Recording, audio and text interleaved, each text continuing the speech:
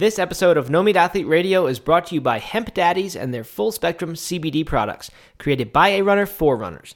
Learn more at hempdaddies.com and use code NOMEAT at checkout to save 10% off and free shipping on your first order. That's HEMPDADDYS.com and use code NOMEAT. Hi, this is Hope. This is Kareem. Hi, this is Katie from Washington, D.C., and you're listening to No Meat Athlete Radio.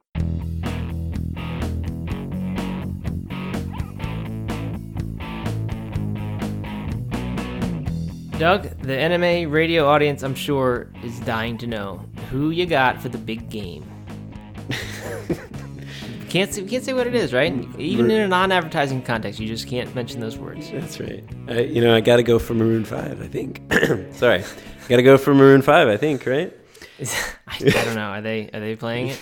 Yeah, they're the halftime show. No, who really wants the Patriots to win anymore? Unless you're like a Patriots fan, right? Yeah, I don't think anybody does. Yeah. And like, honestly, I don't care at all, but because they're the Patriots, I kind of just, I'll root for anybody else. I know. I feel the same way. I'm just tired of that. I'm tired of rooting for that and then thinking they're going to lose and then they win.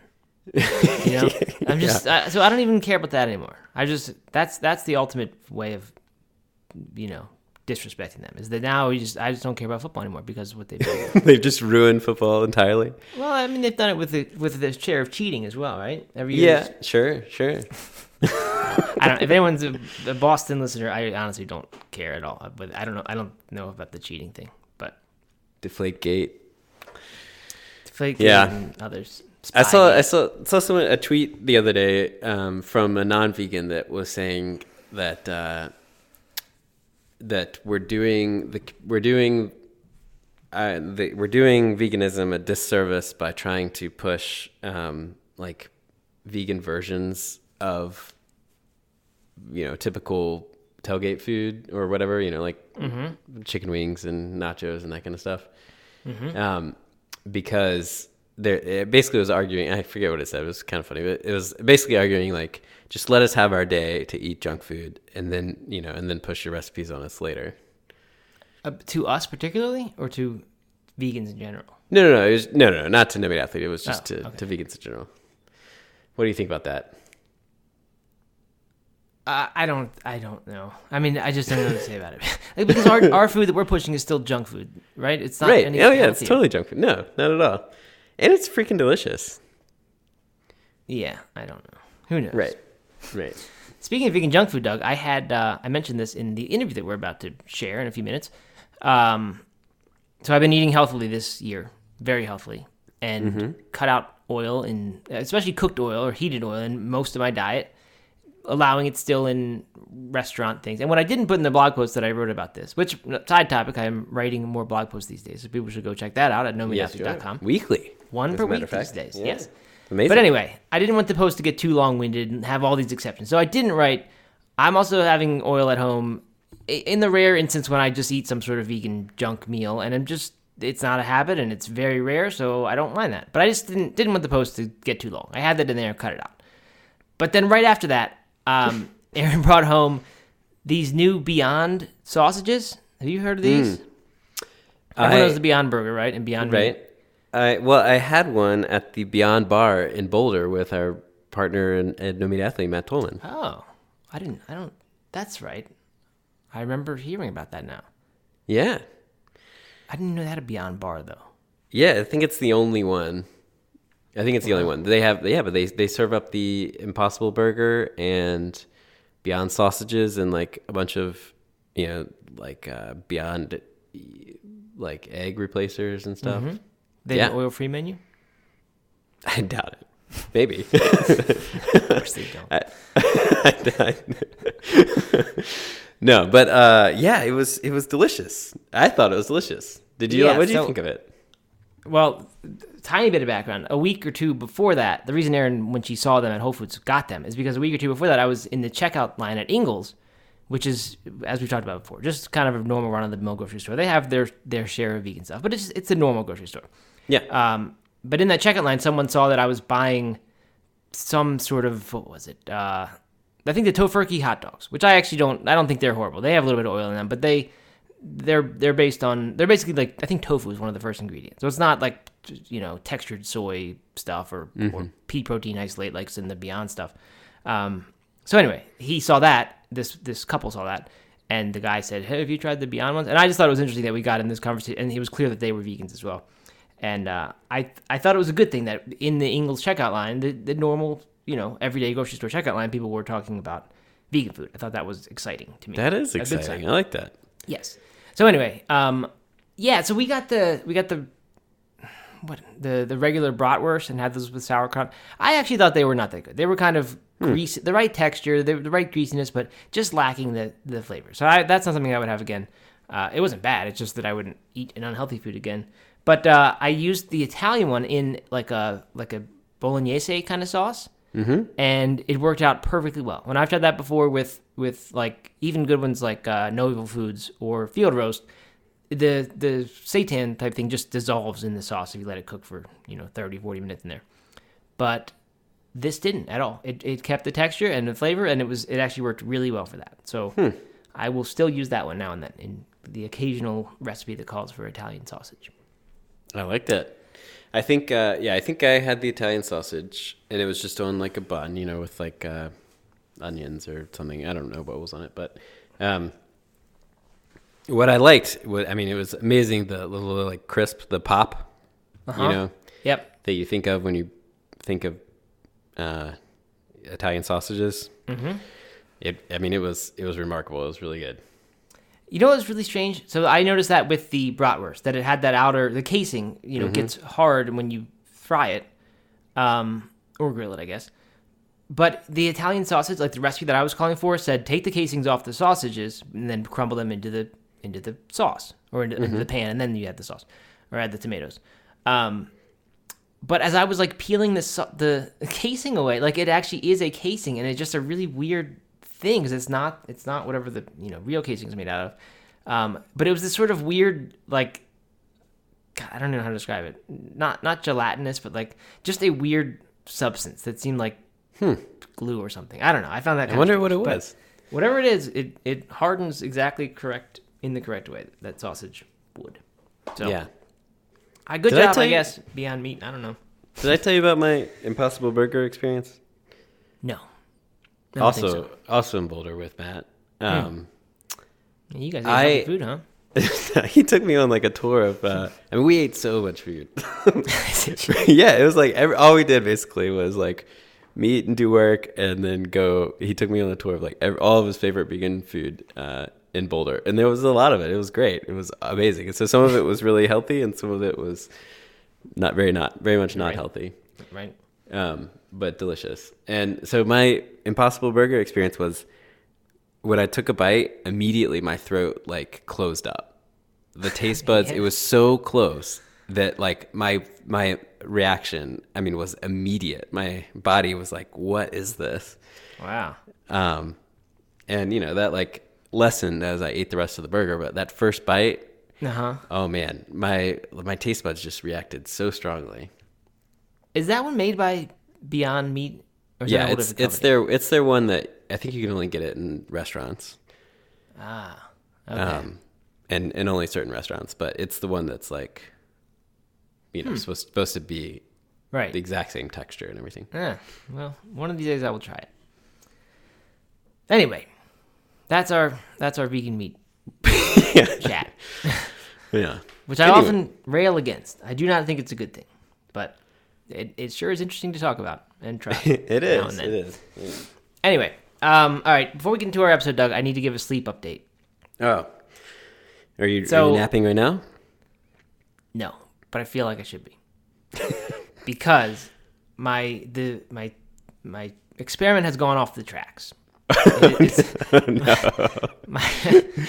I'm spending money on sleep things, putting all this effort into it, and my sleep is just getting worse and worse. So,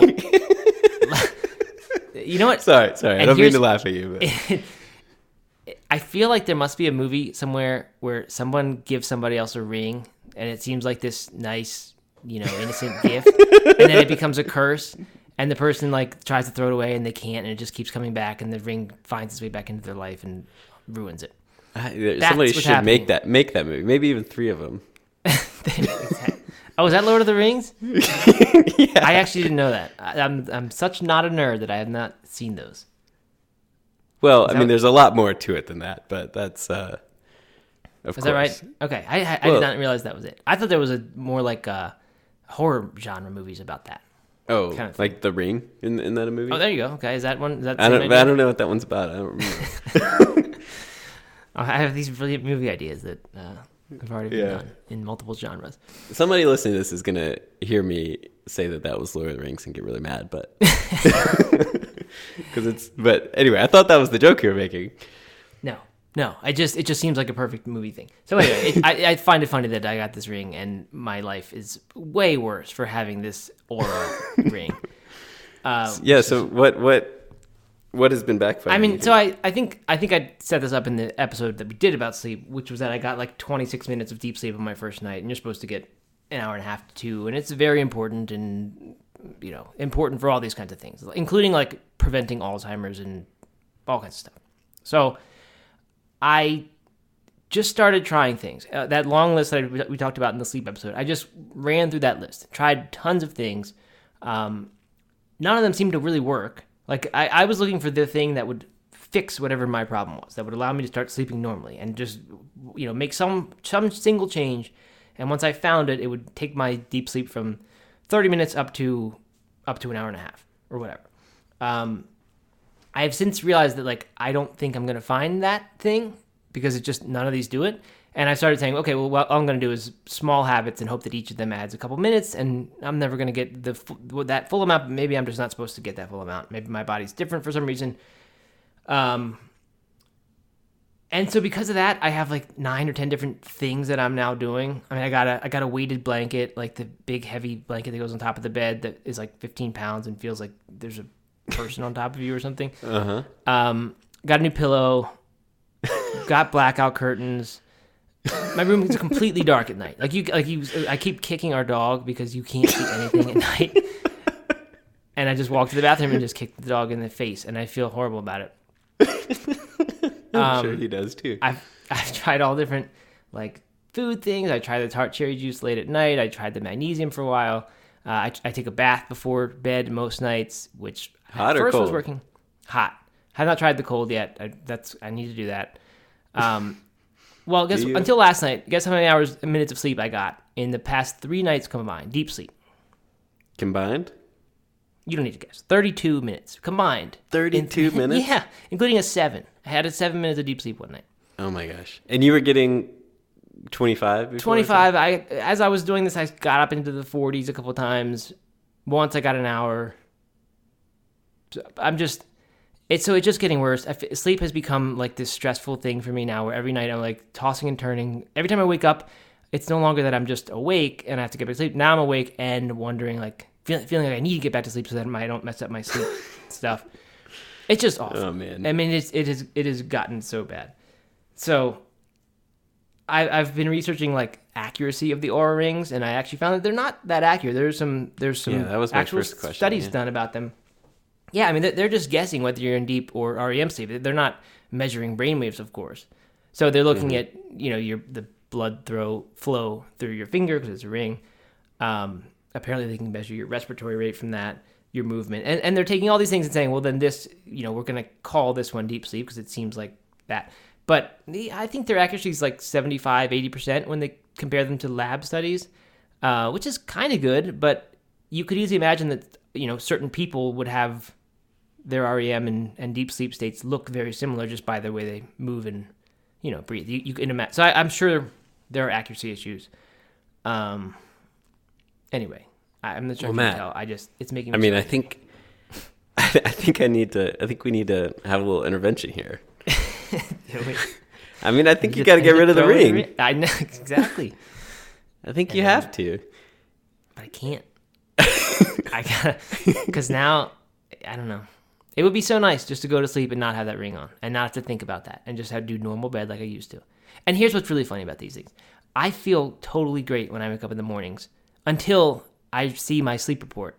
And then I feel badly because I see all these jagged wake ups and, back and forth. And I slip into deep sleep for a minute and then come out of it. And I wonder what's wrong and why I can't figure it out.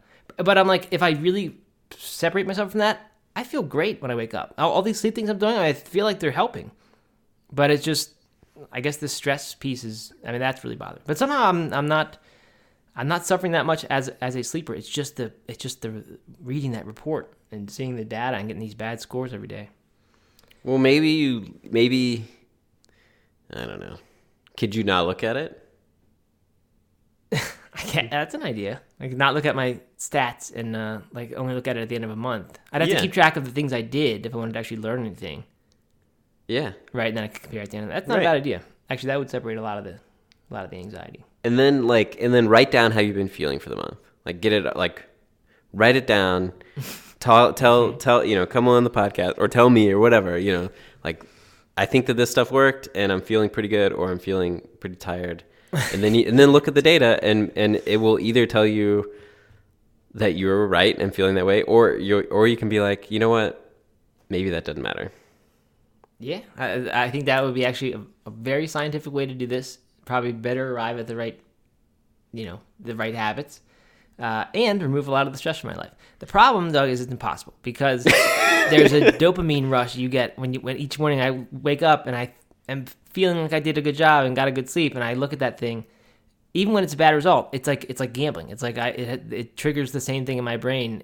I just can't wait to see how it did. Uh-huh. And I'm addicted to it now. Well, yeah, I don't know what to do about that. Except to tell you to delete the idea. It's kind of perfect, right? February 1st is right around the corner. It's the shortest month of the year, so it's not as it's more approachable. I think you should do the whole month of February without looking. It is not a bad idea. Think about it. Do that. You get tonight, and you get one more night to look at it. One more hit of that dopamine. I like it. Then I'll write down, if I change anything, I'll write down what I did, and then I'll write my subjective opinion of how I slept when I wake up the next day. Yeah. That's it. I think that's good. And then at the end of the month, I can look and see how accurate my subjective thing was and how the things actually worked. And you know what? During that month, at the end of the month, if the data comes back completely different than the way you feel, then you should actually go to a sleep person and see if the ring is even working for you. Right. The ring. That cursed ring. Exactly. All right. I'm sorry to laugh at you, but it's. No, it's kind of I funny. like your idea. Actually, I might try that. That would make for a great blog post to you. It would. This also would make for anyone out there who has a good sleep company that thinks they would like to get a leg up on the Oura Ring, who wants to send me that to try. I would be happy to do that. Yeah, great. Then you have 5 different contraptions measuring your sleep, and they're all different. And you're like, I've seen that very thing has been done. There's this, I don't know if it's a company or a forums or whatever, but it's a website and it's called Quantified Self, and it's all these people who are into this stuff. And somebody wore 8 different sleep trackers and put the minute by minute comparison, and there's just total disagreement, across the board. It's just, a few of them agree in certain things, but it's just, I think we rely on it as if it's fact. I certainly have done that until I started questioning it. All right. Anyway, probably enough of that. We have an interview today. We have an interview, first time in a long time, and one that was a long time coming. I met Hannah and Derek. This is Hannah of High Carb Hannah, that many people will know. We're not the best YouTube fans, Doug, and I mentioned this in the interview. I admitted this to Hannah, that I don't really have anyone that I follow on YouTube. I don't know a lot about that whole scene. But I think it's cool, and I think there's a lot of passion and good stuff going on as far as veganism goes. But anyway, Hannah is one of the biggest YouTube stars as far as veganism goes, and her background, her story is that the thing people know about her is that she lost, I believe, 70 pounds by doing, she's called High Carb Hannah, so everyone assumes high carbs. What I didn't really know until I looked a little bit, because I really, I've looked at her stuff for sure, but I didn't go back and look at her first videos or anything like that until in preparing for this I did. She was into the raw fruitarian scene for a long time, and found that not only was that stressing her out and difficult to do, because it is, it is sort of strange the way how you have to eat, 30 bananas a day if you're going to do that route, or these giant banana and date smoothies, and you just eat a very large quantity of food that seems pretty strange. Or that's not that the food seems strange, that in a way that seems strange when you tell someone how much fruit you're eating. And she found it didn't work. And apparently that was, this is really interesting to me. We have talked, I think, Doug, about how there's this, at least there was, this crazy amount of like raw vegan scene on the YouTube channels. So like when I went to the Woodstock Food Festival, I remember being amazed at how many people there weren't bloggers or podcasters, but instead had their raw vegan YouTube channel. And what I didn't realize until talking to Hannah was that like that wasn't just some strange thing that I happened to notice. That's actually how it was. Like it was almost all raw vegan people, fruitarian vegan people on YouTube. Hannah, after in the vegan niche on YouTube. No, all of YouTube. Mostly YouTube was raw vegan. Nothing else on it. Oh, okay. All right. Yes. Of the popular vegan YouTube channels, I think the majority of them were fruitarian, which is strange because that's not the majority of vegans, right? That's a small part. No, definitely not. Yeah. But I guess that's the people who were, and I think I guessed this in the old days, was that like they're just the ones who are passionate about it. They're the ones who are the most passionate. They're willing to go to that length to eat that way, and that's the type of people who would naturally want to share their stuff in a channel. So just a guess. But it's not the early days of YouTube anymore, so I think some of that has changed. But anyway, Hannah, in having found that she was not having success, and I think actually gained weight eventually by doing that, she decided to switch to the starch-based, which is like John McDougall, who we had on the podcast. His whole approach, his book was called The Starch Solution, and then Hannah told me that he also has one that is more specifically for weight loss. I forget the name of it, but and then he's got the one that the healthiest diet on the planet, which is what we interviewed him about. But anyway, so she switched to that, and that's when all her weight loss really started happening. And what she kind of implied in this interview was that the reason her channel took off was because she was one of the first people to, speak out and say, look, this fruitarian thing isn't working for me. I guess it was more like the raw tofu thing. This isn't working for me, and I'm going to try this instead. And then it turned out that this thing worked. And what kind of became a theme of the interview is that what I like about it is that starch-based eating, the McDougall plan, although still extreme, I guess, by certainly someone who's outside of the plant-based vegan communities, if they would look at that, they say, well, that's kind of hard to do. But eating a whole lot of rice and potatoes and beans doesn't seem, because it's cooked food, doesn't seem quite as out there or difficult to do as eating all fruit. Is that fair? Yeah, definitely. Yeah.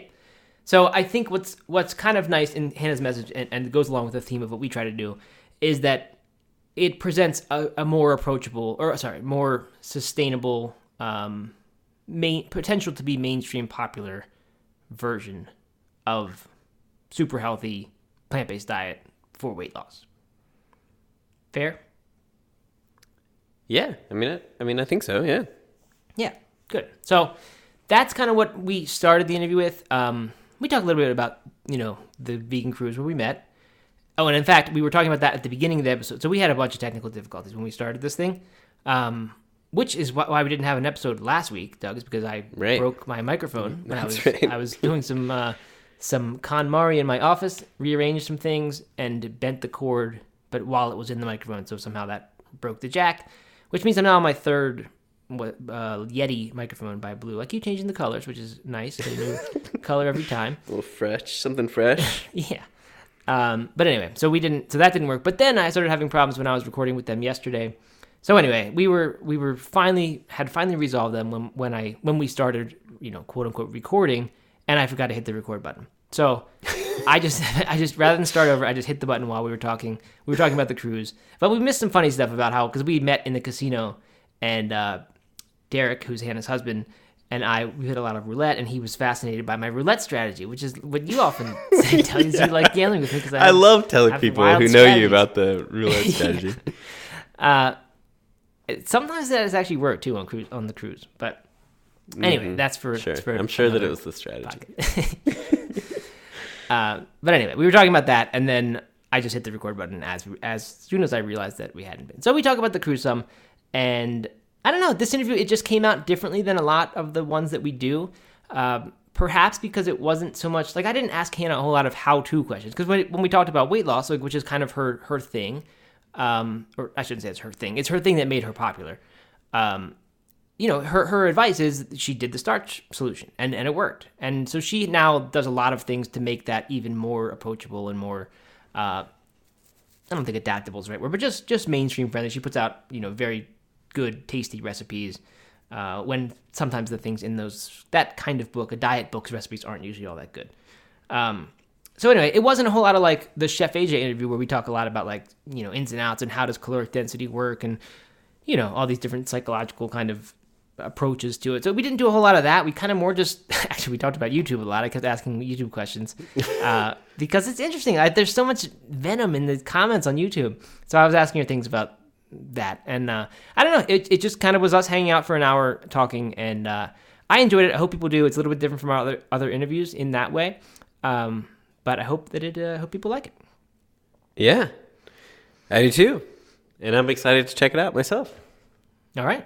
Well then, until next week, Doug. Should we just jump right into it? Oh yeah. I mean, I guess we should say I wasn't on the interview. So thank God, because having 3 people on there is what caused the technical difficulties. So 4 would have made it even more of a nightmare. Well, I'm glad I could save you that. All right. Yeah. Sounds good. So let's get to the interview with Hannah and Derek. But before we do that, I want to remind you that this episode of No Meat Athlete Radio is brought to you by Hemp Daddies and their full spectrum CBD products, including tinctures, capsules, and a transdermal cream, which is great for sore muscles and chronic pain points. All of Hemp Daddy's CBD is produced from USDA organic hemp and singularly sourced from a family-owned and operated farm in Longmont, Colorado. Matt, as you know, I first started using CBD myself to help me fall asleep. But Caleb, the founder and main man behind Hemp Daddies, started using CBD as a tool for his running. And so I was a little curious about that, and I called him up and asked him why runners should care about CBD products. So you should care about it because CBD is a powerful anti-inflammatory, and this is one of the reasons I started Hemp Daddies. I was struggling with chronic inflammation and pain from an Achilles tendonitis issue, and when I started taking CBD oil for personal uses, I noticed just that pain was cut down tremendously, and I had less inflammation. I was also recovering faster from my runs, so it really helps with recovery, reducing pain. It even helps you sleep better, which, as you know, as a runner, sleep is super important and vital to our recovery. All right, so there you have it, an all-natural anti-inflammatory. I like it. Help fight pain and inflammation, sleep better, and recover faster with Hemp Daddy's CBD products. Visit hempdaddies.com. That's HEMPDADDYS.com, and use code NOMEAT for 10% off your first order and free shipping. That's hempdaddies.com. Code NOMEAT, all one word, no dash, no meat at checkout. So, I'm bringing a coffee maker, or a French press, and Tupperware, and all kinds of stuff. Whereas last year, I could not stand the coffee on the cruise. I was like, this is worse than IKEA coffee, man. Yeah, the coffee on the boat is pretty bad. It's horrific. Yeah, I don't know. I may have brought an AeroPress one year to try to fix that problem. I don't know. Oh, that's well, that's what I'm bringing, a French press. Yeah, you know what the problem was? You can't get boiling water. That's the hard part. But I'm bringing a hot water kettle, so I got you. Okay, there you go. We've got a foldable hot water kettle. Like it folds down to be small, so it's good for travel. Oh, good, nice. Good for smuggling onto the boat in case that's not allowed. It's not allowed? No, I said in case it's not. I don't know. I know wine bottles. Okay. I've tried to bring wine bottles on, and that gets confiscated, and then you have to pick it up at the end of the cruise. For you. Yeah. But we'll leave that for an email or something. That's probably a good idea. All right, so guys, unbeknownst to you, I was not recording the first few minutes of this call when we were talking about gambling, but I have hit the record button, and we're not gonna stop again because for those listening, we had half-hour worth of technical difficulties. So got the second part of that cruise conversation. But anyway, we met on the cruise, and both going back this year, or both, I should say, all three of us are going back this year. I will be bringing the wife and kids this time, which should be a lot of fun. My wife has been on before and has enjoyed it, but never had the kids on, and they always have been begging to go. So it should be fun. We're going to be there for, I think, 5 of the days, not the whole. Are you guys doing the whole thing? No, when are you getting off? We're getting off in Cozumel. Cozumel, we will. Okay, so you're at the start. I get off in Colombia.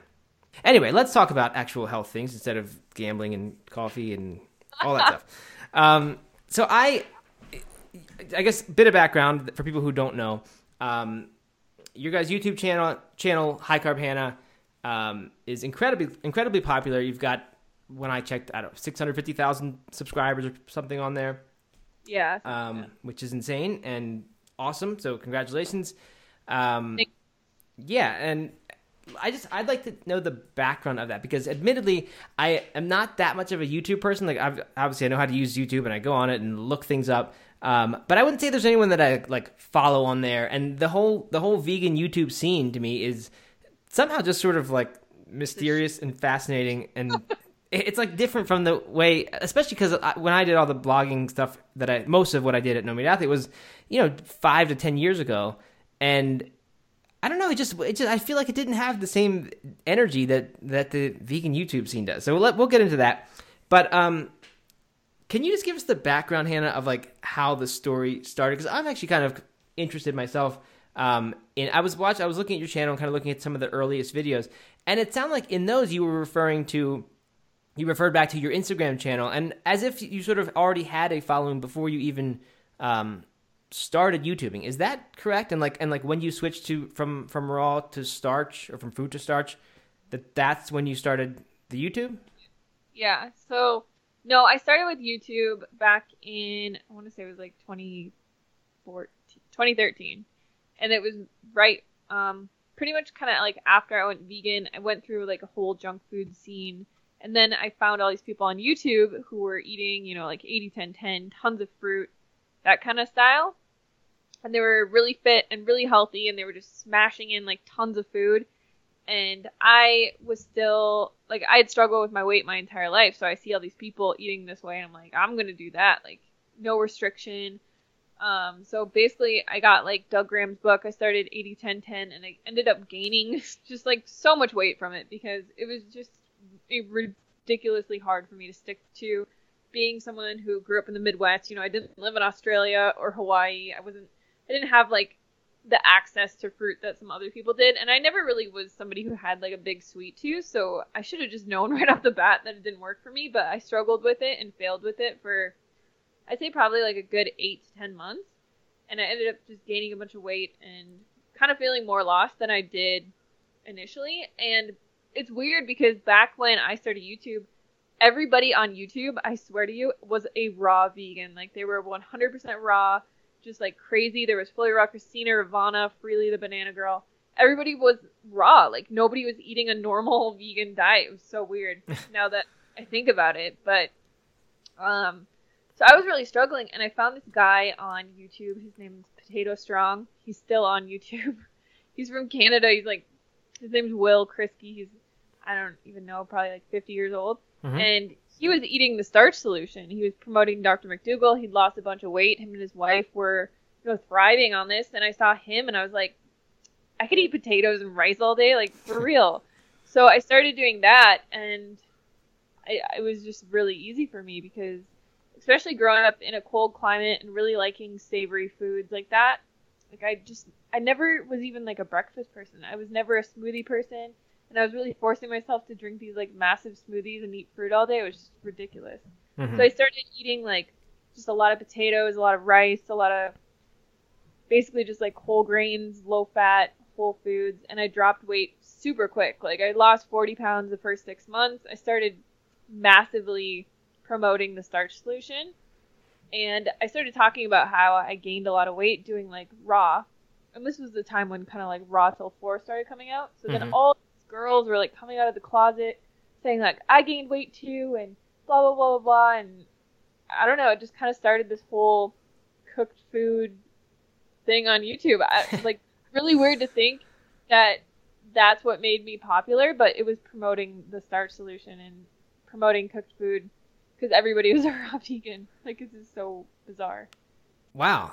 So I didn't really realize that I mean, I was going to ask you like what do you think is sort of what made it take off? But I mean, you think that's what it was, that you were sort of one of the pioneers on YouTube who said like, hey, let's this doing all raw food all the time is kind of crazy, or I mean, just the fact that you were willing to do cooked food? It's expensive. Like, it's so expensive. Mm-hmm. When you think about like how much potatoes and rice and beans cost versus cases of bananas and like all these tropical fruits and all this fruit and stuff that people are eating, it was really ridiculous. And it was just a very like, I don't hate any of these people or anything. Like, we've come to terms, and I've talked to people who have promoted like Raw Till 4 and all that stuff, and I think they're great people, but like, it was very much like a cult mentality, and it was like, if you're not doing it right, if you're gaining weight, you're not doing it right, you're not exercising enough, you're not drinking enough water, you're not and all these girls were like, I was doing everything perfect, and it was really just calories in, calories out, and when you eat like a whole foods plant-based diet that's focused more on the more calorie dilute foods like potatoes and vegetables and rice and beans and starches and stuff like that, it's very easy to be in a calorie deficit and still be stuffed. So a lot of girls started switching, and I think it was more the thing that kind of made me take off was me standing up and being like, this is stupid and this doesn't work for everybody. Like, maybe it works for you if you love fruit and you live in a tropical climate and it's cheap, but it doesn't work for everybody. Mm-hmm. Yeah, that's really interesting. So I'm wondering what, like, it would be sort of scary for me to, even now, like, to be on, maybe this is why I'm not on YouTube yet, by the way, because I've been talking to Derek about this since last year. How am I going to get myself doing some YouTube? And I just keep not. And I think, honestly, I'm afraid to do it because, I don't know, something about the environment there, it just seems like there's so much hostility and people criticizing and all that. But I'm like, what made you confident enough to, like, be the person who did that? Just because it's really easy to, as you said, there were a lot of people who were afraid maybe to say that, like, this wasn't working for them. I don't know. I mean, are you just that kind of person? I mean, I don't know, because I was at my highest weight ever. I was like super uncomfortable with myself, and I guess I didn't want to see people go down the same path that I did and like fail like that. But I mean, that diet does work for people. I'm not saying, everybody has to eat the way I do either. Like, I know people who've been raw vegan for a long time and it works for them. But it's a very small niche, because most of us are just very used to eating cooked food. Like, it's just weird to eat a standard American diet your whole life and then become a fruitarian. Like, it's just really odd.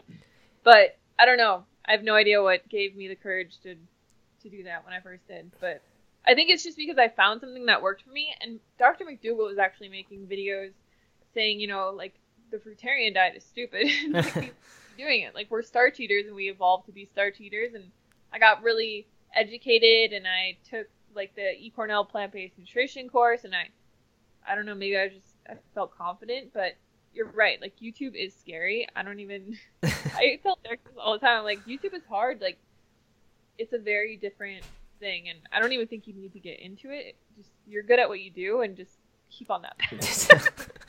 Well, we'll see. I mean, there's some things I think would be fun to do just with video, but you're right. I mean, I think that definitely is something to be aware of. I think I appreciate how you pick the path that is less weird and easier for people to imagine themselves doing.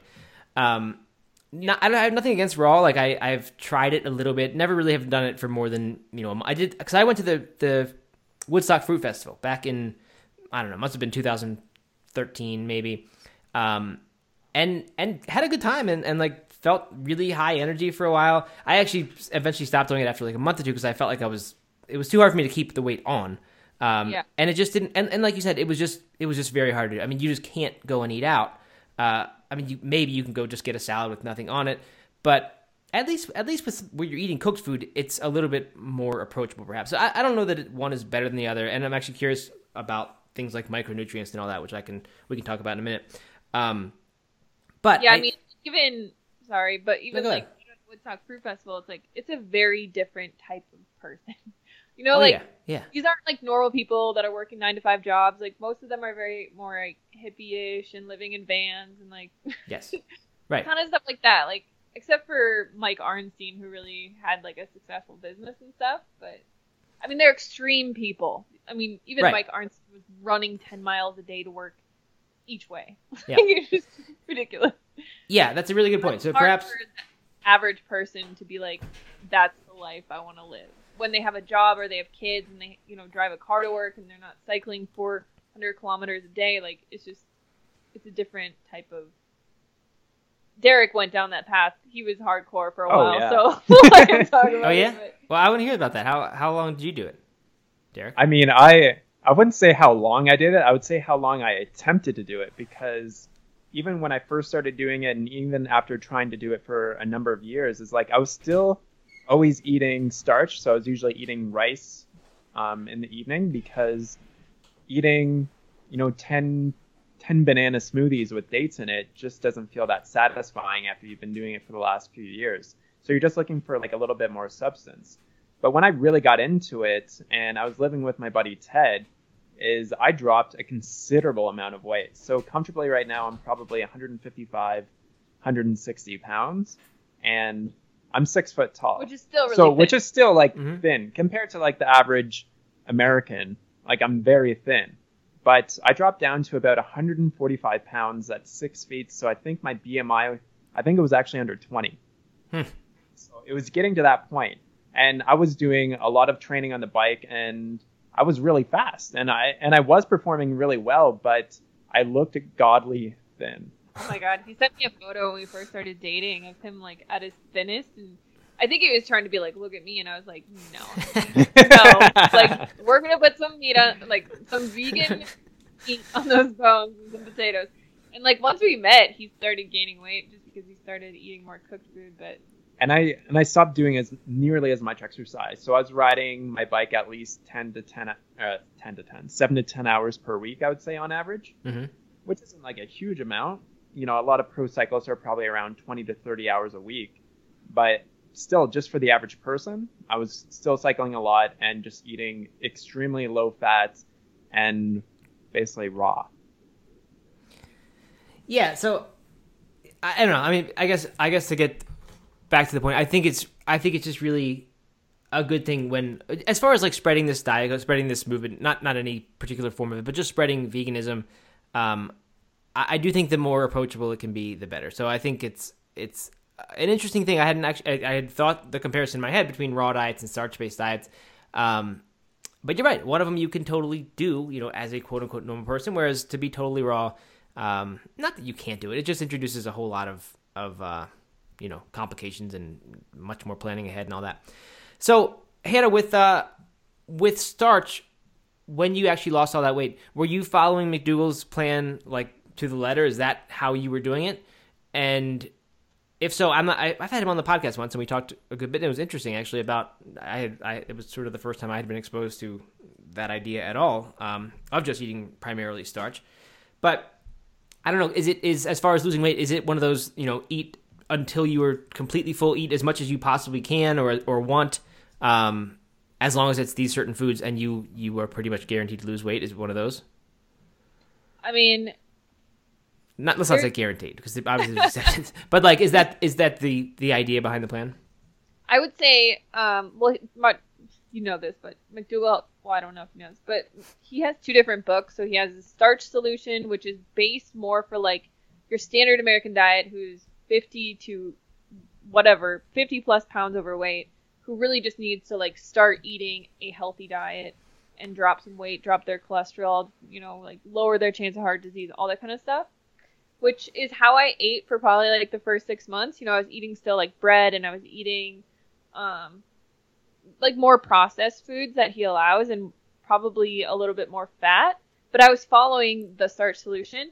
And then once I got to like closer to, I would say, a lower BMI, because I was originally 188 pounds, so we'll just say like 190. I dropped to 150 like pretty easily, not really doing much, just being consistent. And then once I got to like 140-ish, it was really hard for me to drop any more weight. And I started doing the starch solution for maximum weight loss, which is kind of more like what Chef AJ does, if you Chef AJ. So like no bread, no white rice, no processed foods, no pasta, no sugar, no nuts, like zero fat. And I did that for like, I'd probably say like a year. And I even did like the potato cleanse in there where I only ate potatoes for a month. Of course, I got you gotta do down that. to like 118 pounds. Uh-huh. And it was kind of just like I don't know, I feel like I had to like prove something to myself, or I don't even know what I was doing.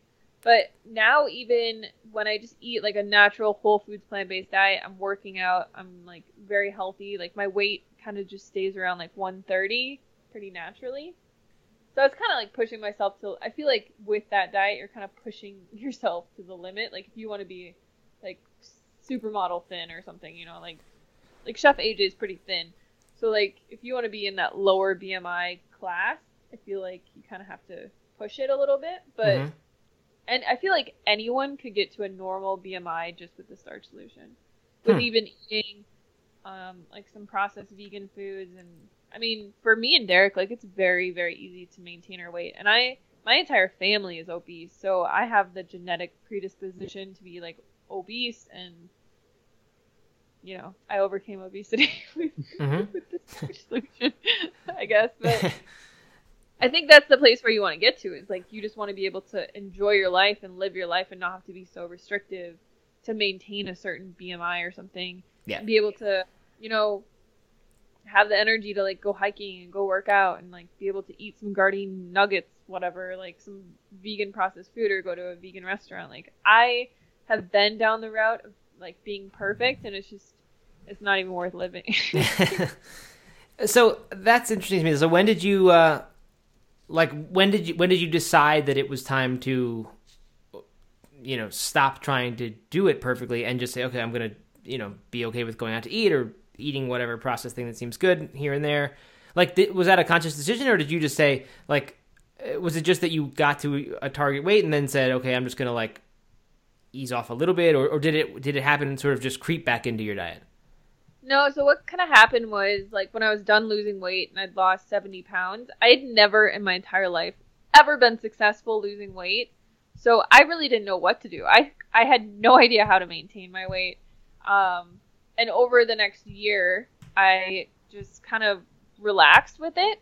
And I just kind of thought, like, well, I'm maintaining now, so I can just kind of do whatever I want. And it's not like I was eating tons of food or binging or not working out at all or anything. But my weight went back up to like, I think I got to like 145 or something. And, I don't know. I think just having like unrealistic expectations based off of like society standards for women is ridiculous. And that's kind of where I was at, you know? So I just decided like, I'm not going to have a weight goal anymore, and I'm just going to enjoy my life and eat as healthy as I can. Like we do eat probably 90% whole foods plant-based and healthy, but it's not a way I want to live my life, honestly. Like I don't want to care how much I weigh, and I don't want to promote that to other women as well, you know? Like Sure. I think if you can get to a healthy body weight and have energy and have normal periods and feel good about yourself and like work out and do all the things that you need to do to feel healthy, that's where, like, that's success. It's not fitting into size 0 jeans or looking like a freaking, I don't know, Instagram celebrity or something, you know? Yeah, absolutely. So how do you think, I mean, I think so many people probably do. I mean, you hear so many stories of people who lose a bunch of weight or otherwise get healthy, right? Whatever their vision of health is, they achieve that vision of health, and then a year later they're back where they started because they just couldn't find that in between, that life that, you know, where you can kind of make exceptions here, or maybe they're not even called exceptions anymore, where you just do what you said, kind of live a normal, happy life, and you don't make food the entire focus of it, and you don't have these really high standards to keep. But like, I think a lot of people have a whole lot of trouble with keeping, you know, finding that line and making it, not, I don't even say a line because it's not a line, but like just being okay with that without having an exact line that says this is okay and this isn't. Yeah. Do you see that happening a lot? And do you have any like, is there any reason why you think it has worked for you, or any advice for people who are worried about that? I mean, I see what you're saying. So like, I think if we eat our natural diet, we should be able to maintain a healthy BMI naturally. Like, I think a lot of people who eat a standard American diet and then they try something really extreme, like, for example, keto or like some low carb diet or some just ridiculous diet that's totally not maintainable whatsoever or even healthy. And they push really hard to like lose all this weight, and then they can't maintain that diet because it's just totally ridiculous, and they don't feel good on it, and they probably all these other reasons, and then they gain all the weight back. Like I thought it was, I did when I gained weight, when I gained 20 pounds back, I was like, hey, at least I didn't gain 70, you know, like, because it is a very common thing for people to be like very gung-ho, lose a bunch of weight, kind of like proving something to themselves, and then usually finding some type of a sweet spot and maintaining. But I mean, for me to maintain like 130 pounds and be able to have a normal BMI, like my BMI is like 20 something, so it's not like, you know, I'm up there or anything like that. But I think everybody who eats our natural diet could maintain a normal BMI pretty effortlessly, eating like 90% whole plant foods. I just think it doesn't happen for a lot of people because they do these like really extreme diets, or they're like calorie counting. Right. It's so negative, like just such a negative mindset. Yeah, I saw that you had a video about why you stopped calorie counting, and I like that because I agree with you. I think it just doesn't seem to have a like you said, if you're eating natural, like the foods that we are kind of meant to eat, and people can split hairs and argue about whether or not that should include some amount of animal products or not. Like even that doesn't matter to me in talking about how we're meant to eat. It's just if you eat like natural foods that aren't processed, and you don't eat meat for 3 meals a day, or even maybe not even every day, but it just seems to me that like for the most part, you shouldn't ever need to count calories. It doesn't seem like it has a natural place in how we deal with food, because for so long we didn't even know calories were a thing, and for so long people weren't fat. So like that wasn't the problem, that we didn't know about calories. I don't know. I mean, what was your reason for stopping? Just pretty much same logic. I mean, it just leads to very restrictive and like just really bad eating habits. Like I look at Derek, right, and he is like a naturally thin person, but it's not like it's not like he. I think a lot of people have this mentality that like people who are naturally thin just like have these ridiculous metabolisms, and they've done studies where they show that people's metabolisms are only like at most 100 some calories difference, like their basal metabolic rate. It's just most people who are naturally thin are naturally more active. You know, they're naturally happier. They like to go to the gym. They don't put ridiculous, you know, standards to eat 1,200 calories a day, which leads them to feeling super restricted and then binging and then having these like cycles of dieting and screwing up over and over and over and over again. And like I see Derek, like I just saw Derek like over time just eating when he was hungry, not giving a shit about food like at all, and just, you know, it's like I would be eating more food than he was, because I would be like thinking, oh my god, I have to eat perfect, and then I'd end up eating like a vegan ice cream bar and just being like, screw it, I'm gonna eat everything inside. And he's never like that, you know. Yeah, that's interesting that actually that I had not thought of this, but like that stressing over calories could actually add stress to the point where it causes you to eat more calories, because, you know, now you've got this other thing, which is stress, and you've got to deal with that. And for a lot of people, that the way to do that is go eat vegan ice cream. So then, Derek, what is your motivation then for? It sounds like you guys eat the same way, more or less now. That you're both eating the 90% whole foods and mostly starch based vegan. What's your motivation for eating that way? Because that's still not the easiest possible way to eat. I mean, we can talk about how like it's way easier than people think to eat whole food and vegan, but certainly there are easier ways and unfortunately less healthy ways. But like, what's the motivation for you? I mean, if you have a weight loss motivation, that helps. And if you're the star of a YouTube channel, then that helps. Like, I get that. Like that helps keep you on track. But like, is it just sort of because that's easy, or is it that you think this is the healthiest long-term way to eat, and you've got a partner who's doing it as well, so why not? I mean, what keeps you doing that? Because I cook food. Well, there's a number of things. So, like, I've been vegan longer than Hannah has. So when we met, like, I had been vegan probably for at least 4 or 5 years at that point. So it wasn't really something like Hannah's influenced me. Like, she's changed my eating habits in a sense that I eat much more starch-based now, whereas before I was trying to eat more raw and, like, eating tons of bananas. But my initial motivation was basically my skin about 8 or 9 years ago.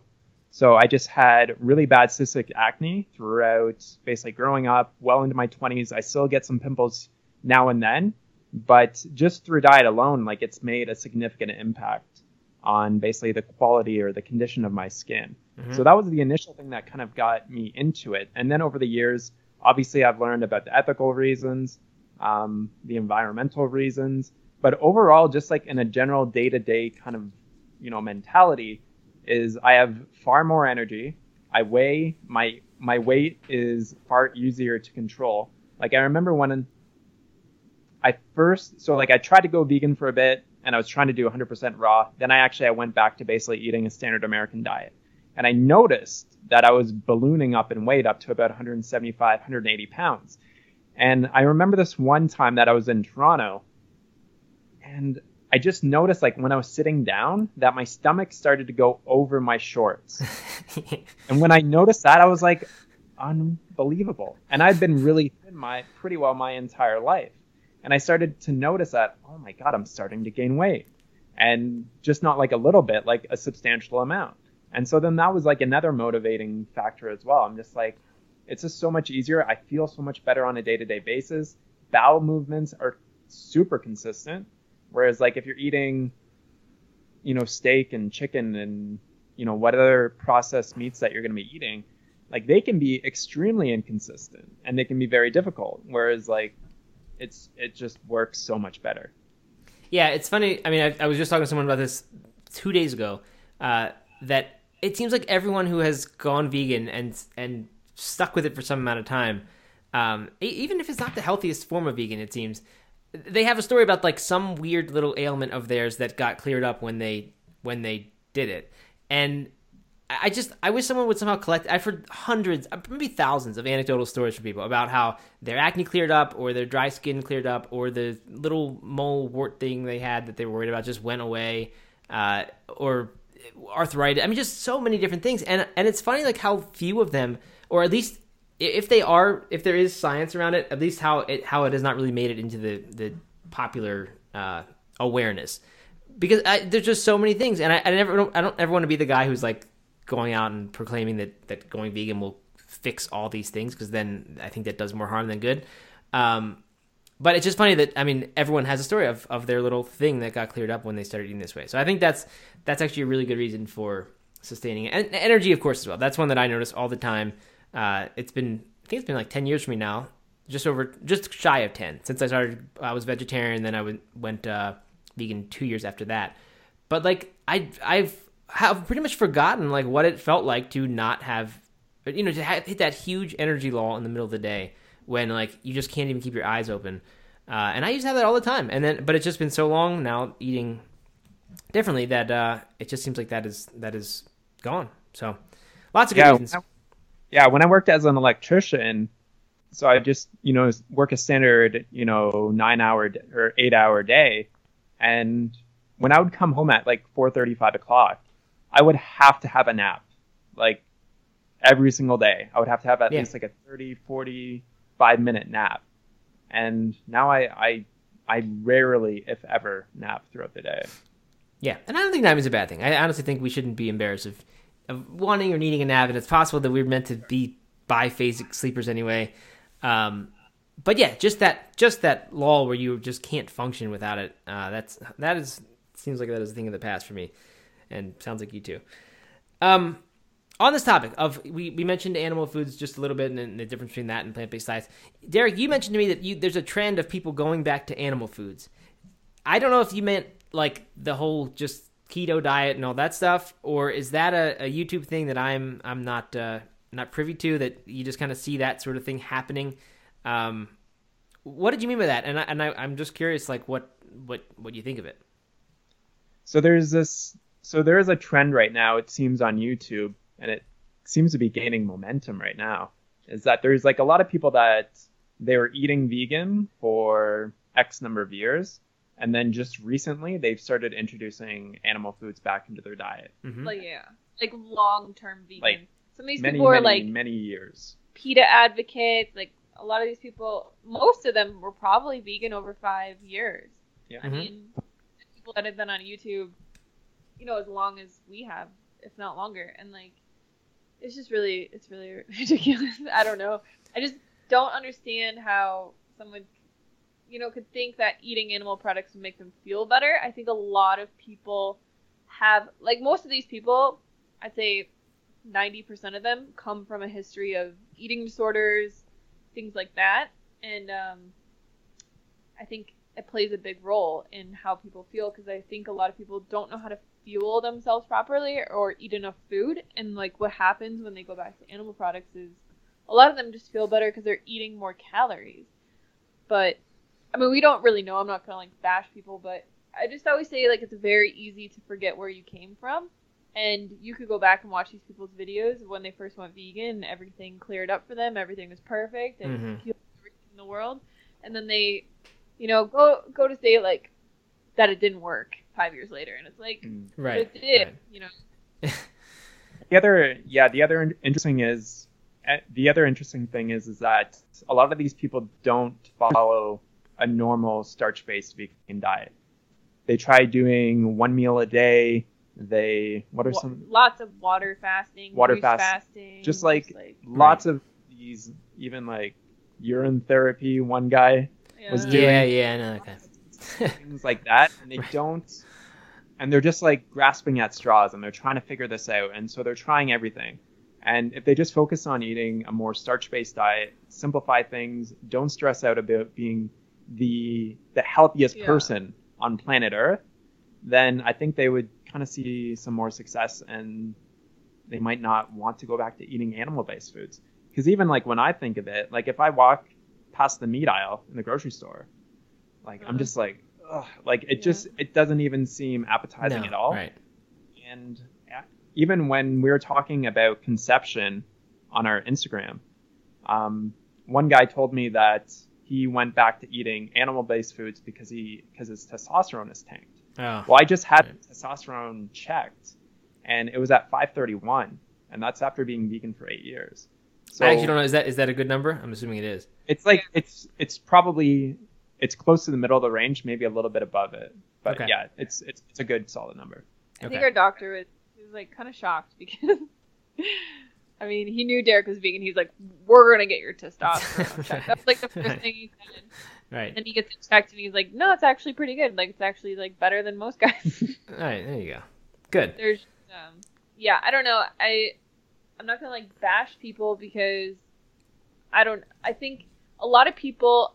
I think what happens is people think that there's some type of like perfect diet out there, and it's like veganism really is about the ethical, treatment of animals, not using them in ways that we're exploiting them. And like that really is what veganism is, and it can help people so much by just eating like a whole food plant-based diet and being healthy. But there's issues with everything, like our food is not grown in good conditions at all. The water that they use to grow food is like the worst water ever.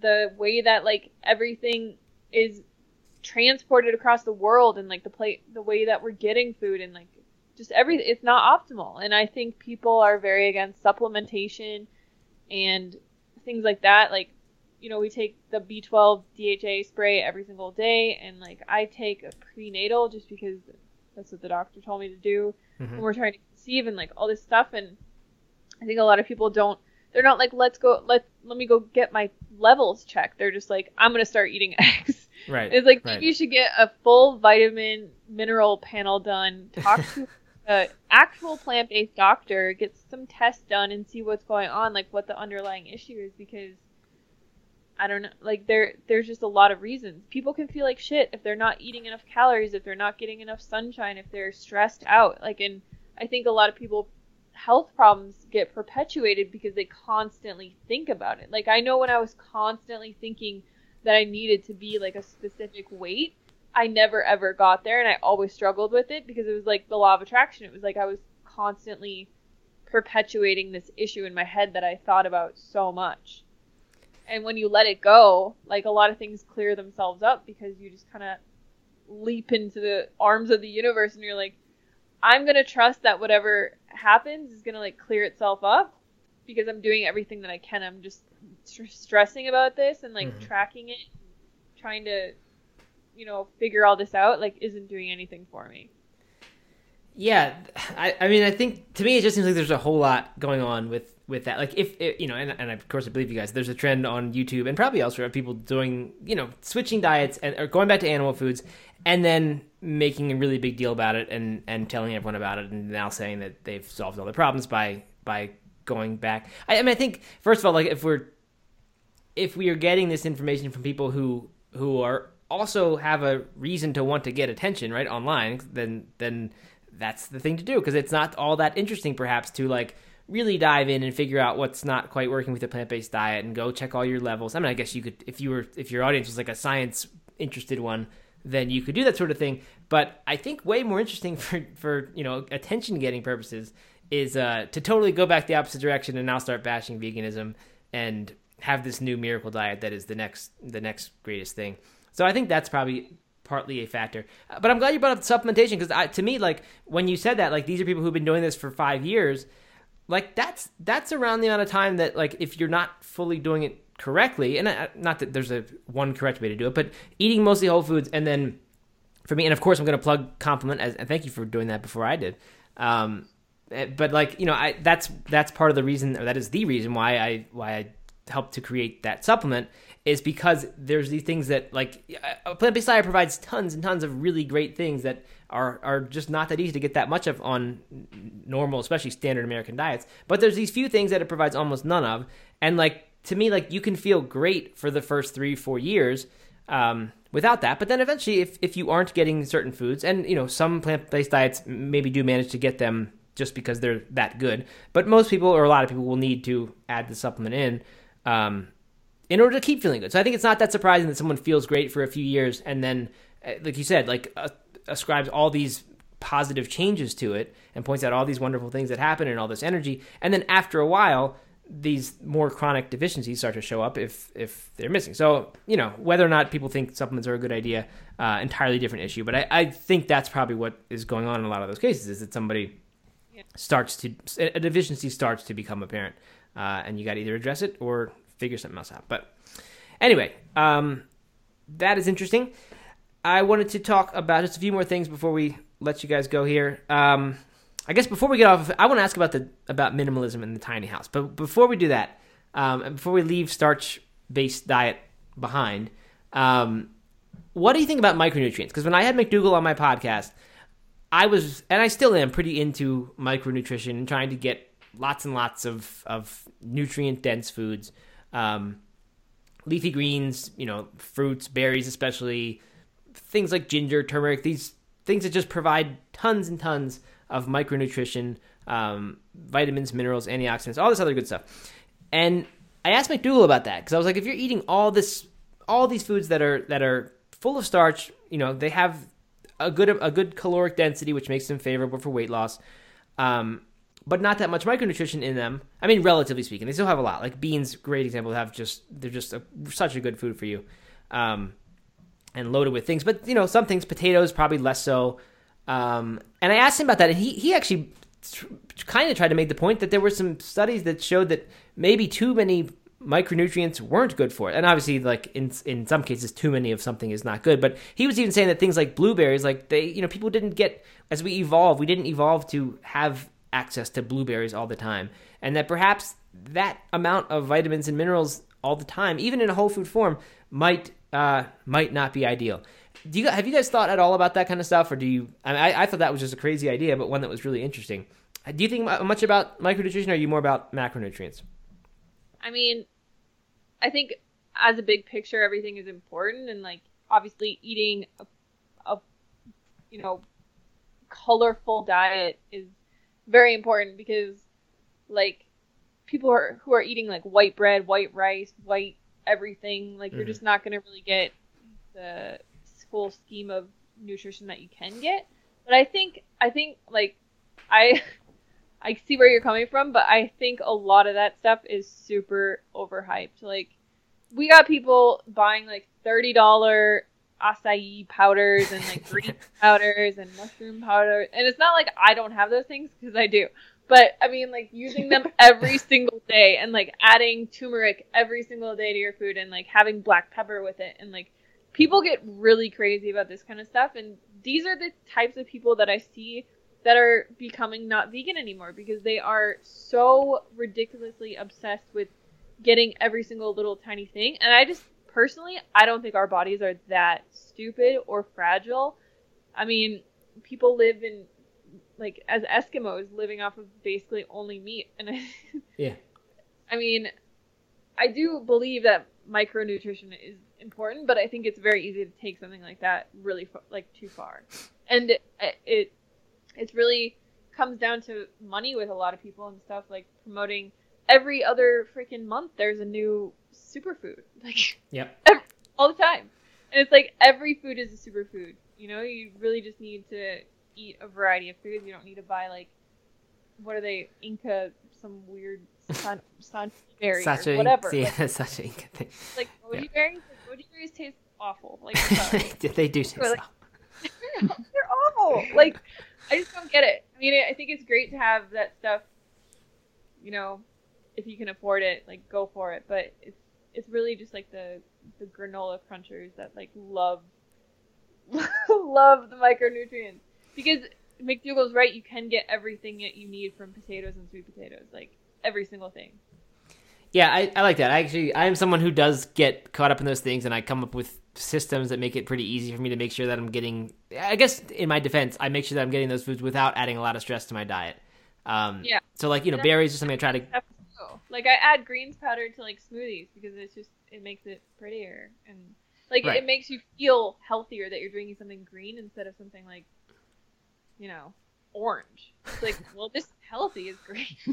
But, like, Right. You know what I'm saying. I just think it's more important to focus on the things that really lack in your diet, like B12, vitamin D, if you're not, you know, if you're driving a car to work every single day, and you're sitting in an office all day, and then you're driving home at night, and you're not getting any sunlight, like, you're probably going to feel like shit if you're low on vitamin D. Or for people, like, even when I was losing weight, I found there was a point in my weight loss journey where Derek can vouch for this. I took a nap every single day because I had been in, like, a calorie deficit for so long that I just felt like shit. Like, I felt tired. I didn't have the proper nutrition. I wasn't eating enough calories, and, like, that's not healthy either. So I think if people are eating enough food and they're eating, you know, they're getting the right things that need to be supplemented on a vegan diet, like, they're going to feel fine because our bodies can store so much stuff in our fat cells. Like, yeah, I like what you said about our bodies are not as stupid as we think, and that they are actually quite intelligent, and that they can thrive under a variety of circumstances. So I think that's actually a really good thing to keep in mind for people who, like me, who will tend to get carried away and think we absolutely need to get these certain foods every single day, or else, you know, something horrible is going to happen. I think it's a really good point that people survive under a whole lot of conditions. Yeah. And it's more the people that don't believe in supplementation that have issues. Like, I think people, like, have huge B12 issues or huge, like, vitamin D issues and stuff like that. And it's scary, like, the kind of problems that they have, because it's not something that you can just, like, take one pill and, like, you're good to go. Like, it takes a while to build those levels up. It takes a long time to deplete them as well. But if you're not getting those things on a consistent basis, or if you're, like, not eating enough food on a consistent basis, like, you can definitely have deficiencies. And I know at that point where I was sleeping all the time, I had some type of a deficiency. I just did. Like, it's Right. who lose weight because you start losing all of your storage. Like, Sure. storage is. Yep. Makes sense. So what type of diet, I mean, I know you guys sell, like, recipe books and things like that. What are you telling people as far as, like, you know, here's the way that we are recommending that you eat, or at least, you know, to follow, you know, Hannah's way of eating? Like what would you say is your philosophy these days? Is it pretty much like the Starch Solution, just kind of made maybe perhaps a little bit more mainstream? Yeah, I mean, Yeah. people always say you took the Starch Solution, you made it, like, doable. Right. everybody. I mean, McDougall, he has a lot of recipes in his book, but they're not, like, recipes that people Right. want to eat. Well, that's how all this are, right? I mean, the Eat to Live, Joe Furman's books, like, I love the philosophy, but the recipes, I just can't Yeah. eat that way. I mean, basically, it's just sticking to, like, whole food, like, any whole food, basing your diet on, like, if you were to create a bowl of food, right? Like, you'd have brown rice or some type of, like, whole grain, quinoa, kamut, whatever, barley. Have like half your plate be vegetables, some type of kale or broccoli or like vegetable mix. And then like add some whole fats to your food, like avocado, have some beans. Basically like Dr. Greger's Daily Dozen, honestly. Mm-hmm. Just eating a whole foods plant-based diet, but like hitting all those things, like having a variety of not just different whole grains. Like you shouldn't be eating rice all the time, but have potatoes or have, quinoa or rye or barley, or switch it up.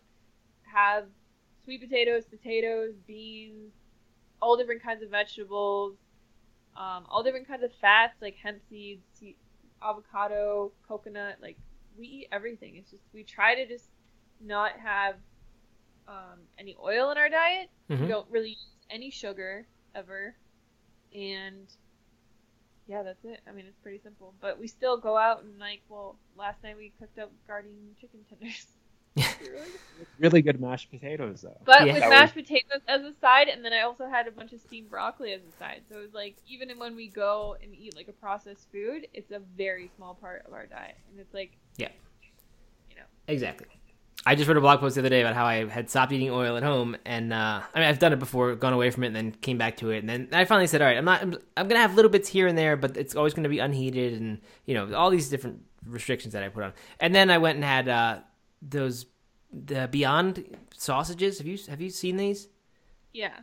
I mean, it was ridiculous. Like first of all, they made me feel horrible, but so I got to put that out there. They're not healthy for you, and I think I talk about this a lot, that I think it's a huge mistake that people think that this is vegan food and this is, I mean, it's vegan, but that this is what plant-based food is and that this is healthy, just by virtue of being made of plants instead of animals. But anyway, they were really good. I got the Italian ones and I cooked them in a sauce, and my excuse, like yours, is that I just put it with tons of healthy other foods. So I don't feel too badly about it, but. Like, I hope that one day the standard American diet will be, like, gone, and, like, all there will be is, like, the vegan junk food and then the healthy vegan diet. And, like, that'll be it. Because you could totally replace an entire standard American diet with vegan junk food. Oh, yeah. You totally could. It would be a little bit healthier because, obviously, you don't have, like, the cholesterol. There's no suffering. We're, like, totally saving the planet because of all the ridiculous just destruction that animal factory farming causes. But I mean, like, that would be ideal, like having replacing the standard American diet with all vegan junk food. Right. Yeah, and so I mean, the problem, I think I agree with you. I think that's way better than the current situation. Obviously, I'd be worried that if that happened, people would forget to draw the line between that and the healthy vegan diet, and they'd say, see, being vegan doesn't make you that healthy because look at all these people that are still sick. And then there's this backlash, and then it's all back to animals. But hopefully hopefully economic and environmental and other reasons will prevent us from eating animal food anyway. So maybe we won't have to worry about that. Yeah, like even last week, we went out to our favorite Mexican restaurant where we live, and we hadn't probably eaten there for like a month or so, and we just got typically what we normally get. But when they prepare the foods, obviously they fry some of the ingredients. Some of them might have some oil in it. And after we got back from there, I just wanted to have a nap. Yeah.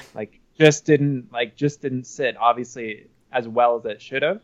And I think that's a good test. So if you're eating really clean for a certain period of time and then you eat something else and you're like, oh boy, like I'm not feeling too good after that meal, then that should be a good kind of indication to you that it's not something that you want to eat on a continual basis. It's just, eat it sparingly here and there, special events, that kind of thing.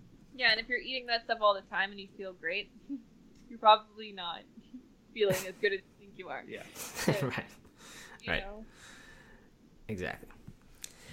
Good. So if people want to check out your recipe books and philosophy and all that, best place to do it is at highcarbhannah.co. Is that it? Yeah. Yeah. And of course the YouTube channel. Couldn't get the .com, so it's highcarbhannah.co. I used to have highcarbhannah.com, and then I didn't. Yeah, and then somebody else bought it, and they want like 10 grand for it, and it's like that's just ridiculous. Man, that's too bad. Well, that's all right. Nothing wrong with CO. All right. All our recipe books are whole foods, no oil, very low salt, no sugar. Some of them do have like a tiny bit of gluten in them, but basically like we eat 90% gluten free as well. Soy free, like we just like if you eat whole plant foods, you're really eating like a gluten free, soy free, like just everything kind of free diet. So people are always like, does your book have this? Does it have allergies and stuff? And it's like pretty much no. Like you Right. can, you know. So yeah. Cool. Well, like I said, or like I alluded to earlier, I really do appreciate the simplification of the whole thing and making it all seem appealing and more, doable by a normal person. Because I think it's just that's such a huge obstacle that there is to overcome. With veganism in general, like as we said, it's just not that hard to do, but there's this perception that it is, and there are, like you said, just so many little niche ways of doing it. We mentioned raw, of course. There is the starch. There are people who try to do the vegan keto thing, and there's so many different ways to do it, and people all fight with each other, and it's kind of crazy to me. So I think just kind of making it like doable. I think that is a huge service to the movement and the community. So thank you for that. I think it's all great, and looking forward to checking out some of it myself. Before we go, I want to talk about minimalism and the tiny house. Do you guys still live in tiny house? Yeah. Yeah, we do. In Arizona, is that where it is? Yes. Did you build it? I built it, yeah. You built it. Yeah. And what kind of, how much did you have to pare down to get there? I guess I'm asking. And how long have you been minimalist? I want to know about all these things. I love this topic, and I'm not minimalist because, well, this is my excuse, is that I have a family, and they're just, I don't know. I'm not about to take all the toys away from the 8 and 5-year-old and say, you got to have 50 things or less or anything. I suppose people probably do that well. I just am not willing to. So I just sort of fantasize about being minimalist, and I sort of try to get rid of my own stuff, but it makes little impact on the way my day-to-day is because there's all this other stuff around. But yeah, like when did you guys get into that? And how did you have to reduce a whole lot to get into the tiny house, or was it pretty much you were already there? So before I met Hannah, I did a number of like bike tours around Southeast Asia and Australia. So I was just riding my bike around, and everything that I had in terms of like what I owned had to fit with me on my bike. So you can just imagine like 2 pannier bags on the back of my bike, and that was pretty much it. So all my clothes and my laptop, camera gear, etc. So that was kind of more out of necessity, because the less weight that you have on your bike, or the less weight that you have on your body, the much easier it is to obviously cycle several thousand kilometers across countries. Mm-hmm. So I tried to keep things as minimal as possible just to make it easier for myself. And I just found that I didn't really need a lot of this stuff. So that's kind of how I got into it. And when Hannah and I first started chatting with each other, we did talk about living in a tiny house. And for us, when we moved down to Tucson originally, we lived in a 400 square foot apartment, and we really didn't have that much stuff. And we didn't really have to pare down, because at that stage we had basically gotten rid of everything, sold everything that we didn't really need.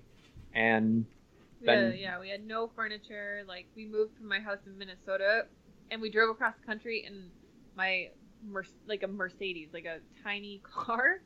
So at that point we had basically nothing but like an Instant Pot and a mattress pad, like a mattress topper, like what you would put on top of your mattress. That's what we've been sleeping on for Right. like 4 years? Yeah. Like 3 or 4 years. So we really didn't have anything, and now is the time when we have more stuff than we've ever had. Because we have a shed and we have a garage that we're building and like Uh-huh. house. Whereas when we lived in our apartment, we didn't really have much at all. we didn't have nearly as much space. Now we've got like a We tractor. have 40 acres of land. We can put a lot of Right, crap around. right. We can start. There's a lot of people around here that are hoarders. Like, you just drive by and it's like every weekend there's a yard sale, and it's like, is your yard a junkyard, or do you just like run your business? And it's like, I mean, so we, just because you live in a tiny house doesn't mean you're a minimalist, but I would say that I think we still kind of embrace it. It's just over time, like, especially being on YouTube and being influencers, we get a lot of stuff for free. Yep. It's really hard. Yeah, I used to I wouldn't say it was a problem. I used to get a lot of that free stuff, and then actually a lot of it was motivated by this desire to have less junk. And honestly, I was just throwing away most of it or donating it or whatever. So we eventually just stopped accepting it entirely and just said, no, we just don't do that kind of stuff anymore. But now and then, when there's a really good one, I'll change that policy, of course. Yeah, and just some strategies for you, Matt. So, and for your listeners, is it's not about getting to under like 100 items, because I even made a video on that when I was like super into it. Yep. And I counted everything that I had, and I'm like, it's like 102 items or something like that. And that's really extreme, and it's not really practical, obviously, for most people. So what you want to focus on is start thinking about, like, when you look at certain items in your home, is like, does this add value to my life? And it's like just a really simple question. It's yes or no. So does this add value to my life? I'm like looking at our Berkey filter. Yes, it definitely adds value to our life, purifies and cleans all of our water. If I went out into my shed and I started looking through my rummage boxes and I could look at some of these things and I'm like, I even forgot that I even had this thing. Right. Or even what it's for. Yeah, or what it's for. Like, how long have I been holding on to this thing in the hopes that maybe one day I might use it? Yeah. And that's where a lot of people, they certainly become hoarders, or they just start collecting a lot of stuff. Is like, you just gotta like see, is this gonna add actually some value to my life, or is it something that I can sell? Is it something that I can give away? Is it something that I can donate? Yeah. Like, is it gonna make that big of an impact on my life if it isn't in my life? Yeah, and it's kind of hard to say, like, if you're a minimalist or if you're not, because people are always like, you guys aren't minimalist, like, you're building an actual house, and it's like, well, living in a tiny house doesn't make you a minimalist, but I'm constantly asking myself that question. Like, I am constantly cleaning out clothes that companies have given me, and, like, just books that we have laying around, and just stuff all the time. Like, all the time, I'm constantly getting rid of stuff and bringing stuff to the Goodwill, or like giving stuff to friends or whatever. Like, I get so much makeup and just stuff. It's just ridiculous, you know? But yeah, I don't know. It can be hard because we're always accumulating stuff. Even if you never bought anything ever again, you'd still have crap. Yeah, because we think free stuff is great, right? So if we get a free T-shirt from whoever, like, not the influencer thing, just seeing that you get a free T-shirt at this event or whatever thing you go to. For some reason, we just want to get that, right? Because it's free, and we don't have to pay for it. And then we get it, and then we put it in our drawer, and we don't get rid of one to make the same space. Or you feel bad getting rid of it, or you get like a grocery bag for free or something. Whatever. It's like you start to feel like you're a bad person if you get rid of something. Yeah, I don't know. Right. Yeah, it's funny. The thing you said about the question about, like, does this add value to my life? I don't know if you guys are familiar with. I mean, of course you're familiar with the Marie Kondo thing, right? The life-changing magic phenomenon that's now. Is it on? That's on Netflix. Well, right it was a best-selling book, and then back in 2015, and then she put out a follow-up to it called Spark Joy, and now there's a Netflix show, and now everyone knows about it because of the Netflix show. But her thing there is does this object spark joy in my life? Like, that's her question. As you're holding it in your hand, does it spark joy? And I did that back in 2016, and like that whole, decluttering process for me has actually lasted through now, which is amazing because I don't make things last that long usually. But for me, it was like that was such the opposite from when I was trying to be a minimalist and I was following the minimalist bloggers and, thinking about having 50 or 100 things. It felt like hanging on to something like that was by its nature a bad thing. That keeping an item was a mark against you if you kept something, and everything you had was worse. That book though changed me in the way that you just said. Like it made it more, what was a mark against you was having something that you didn't actually want, that didn't add to your life in some way.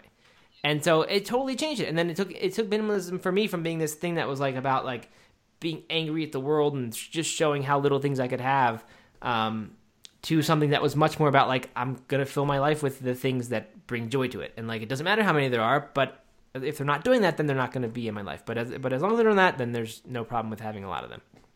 Yeah, there's something we had done by I can't even remember what it was called, but it was like this massive test that we took, and it showed us like the traits about ourselves. And I think it's a really good thing that people should look into. What was it called? Was it the human design charts? Yeah, so they're human design charts, and there's a woman that like she was a specialist in it. She did this for us for free. It was a really good thing to realize what kind of a person you are. Because if you're an extreme person, you can take an idea and run away with it and have it control your life, right? Like, you could see minimalism and be like, oh, I'm only going to have like 7 things because I really only need 7 things to actually live my life. Right. Or like people that will, take zero waste like to an extreme. And it's like, there's good things about all these practices. I realize that I am an extreme person. Like, I can't just start throwing away everything that I have because I have this new concept, And I think a lot of people have that inclination that we see something, we're motivated by it. We're like, I'm getting rid of everything. And, like, I'm never going to use a plastic bag or anything ever again. It's like, we need to take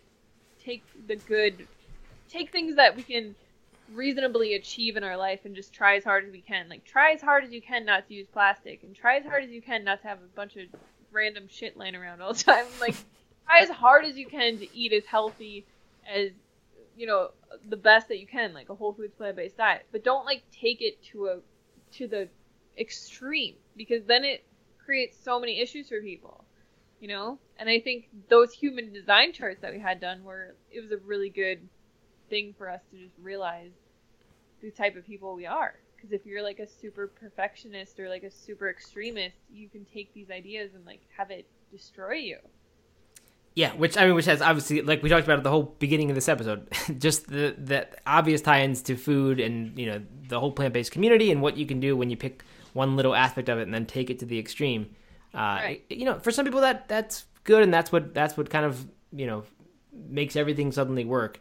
But I think for the vast majority, when you go down some angle like that and just go crazy with it, it often does more harm than good. So I think that's a really important message for people to get, which I did not expect to do with the minimalism conversation. Didn't realize we would tie it back to food, but wonderful that we did. It all goes together.